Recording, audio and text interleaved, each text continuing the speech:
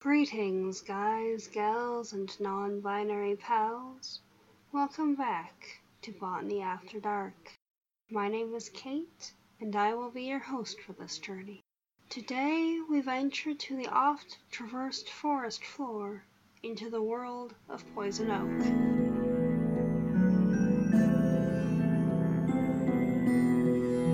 Anyone who has been hiking or camping in western North America has potentially encountered the Pacific or western poison oak, Toxicodendron diversilobum.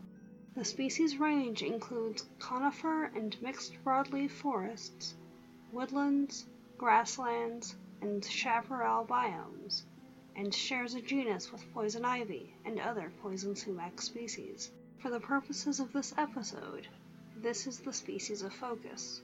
The rare Atlantic poison oak, Toxicodendron pubescens, grows in a similar environment, though, as the name suggests, its species range extends from New Jersey down to Florida and west to Louisiana and Arkansas.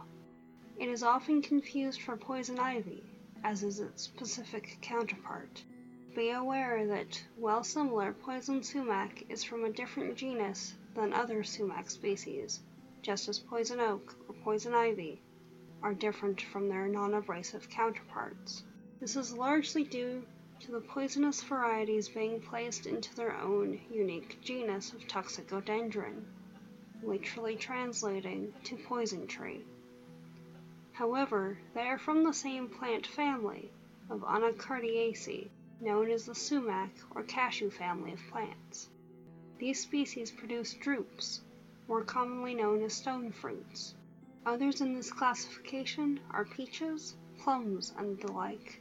While Pacific poison oak has been cited from British Columbia all the way down to Baja California, the plant's main concentration range is California. Depending on the plant's age and environment, it can exhibit vines or a shrub's sturdy trunk. However, if growing as a winding vine, the support tree or other structure may well be buried within the foliage, depending on the length of time the vine has been growing. These vines or climbing shrubs are known for both their irritating sting and their tendency to suffocate any host trees unlucky enough to encounter them. It is important to note that while the support trees may well suffer, it is not due to compounds within the plant, nor constriction, rather than the mere presence of foreign foliage over top of the tree's leaves can significantly decrease the possibility of photosynthesis if expansive enough.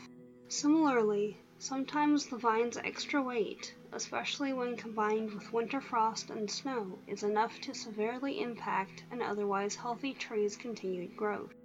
As previously stated, poison oak can take several forms depending on its growing conditions. If exposed to full sun, for example, it becomes a bushy shrub, stable in its own right. However, if the same plant is grown under a canopy, exposed to dappled sunlight, it is much more likely to become a climbing vine. This makes identification more tricky, though not impossible. The general rule for this plant's leaves is that they always grow in clumps of 3. However, depending on the growing conditions and individual plant genetics, they can also appear in clumps of 5 or 7. Remember, regular oak leaves do not grow in odd sets. They grow in sets of 2. Also, though reminiscent of traditional oak leaves, those of Toxicodendron species are not as deeply lobed nor toothed as those of their non-irritating counterparts. Furthermore, the western species tends to have glossy leaves, while the eastern has fuzzy leaves, with hairy or thorny stems. Both are generally 1 to 4 inches long and change from bronze in the spring to green in summer and pinkish red in autumn.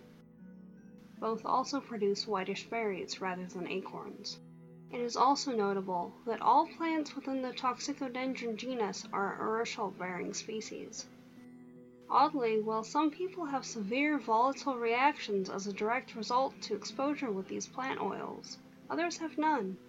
Depends on individual body chemistry as to the severity of such a response, but it is rare to be relatively unaffected.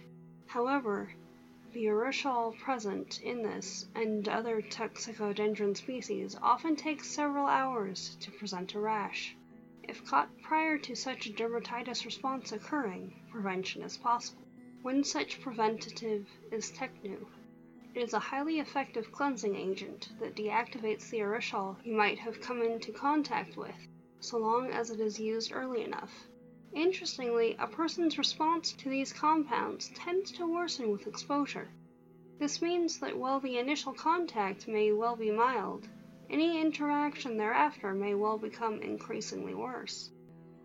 The irritating oils are relatively manageable, if aggravating, when contained within the plant. While most well known for its topical properties, these species are far more dangerous once the urushiol contained therein is released as an aerosol. The most common and easiest release mechanism for said compounds is fire.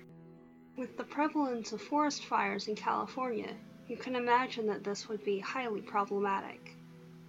Were someone caught in the midst of a fire where urushiol-bearing species are present, they would likely be in severe respiratory distress within an incredibly short period of time.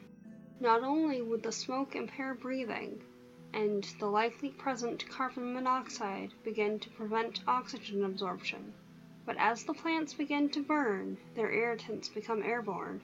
According to accounts, many years ago, prior to current safety and equipment regulations, often the only time firefighters wore respirators was when poison oak was present and potentially burning. While Tecnu is highly effective against topical irritation, there is no defense against inhalation. Lungs have a difficult enough time with dust particles.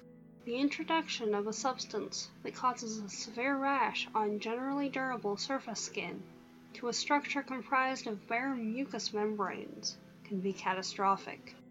Exposure for even a short period of time can prove fatal, as inhalation of the urushiol compounds is akin to having it directly injected into your lungs. While some are relatively immune to topical irritants, this is far more than the body can generally handle, causing even those with no general reaction to fall incredibly ill after exposure to urushiol-laden smoke. That being said, while potentially highly toxic and irritating for humans, Toxicodendron diversalobum is edible for many animals. It also often acts as a nurse plant for other forest species, providing dappled cover for developing shoots.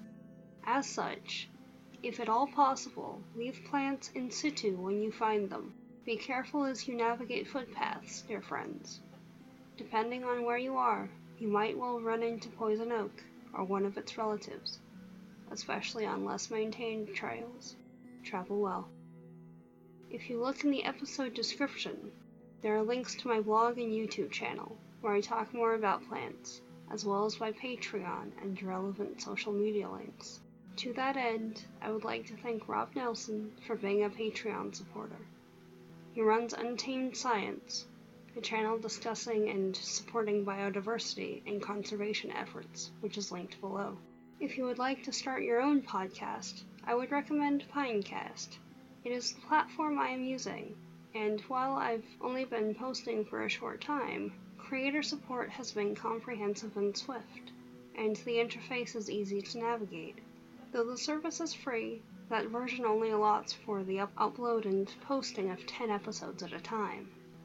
If you do decide to upgrade, you can use coupon code R-A19FE9 for 40% off for 4 months, and support Botany After Dark. To all my listeners at home, work, or somewhere in between, thank you for tuning in. I'll talk to you next week about climate change and the very real and very destructive impact it is having on the planet. I'd tune in for that if I were you. Have a good one. This is Kate, signing off.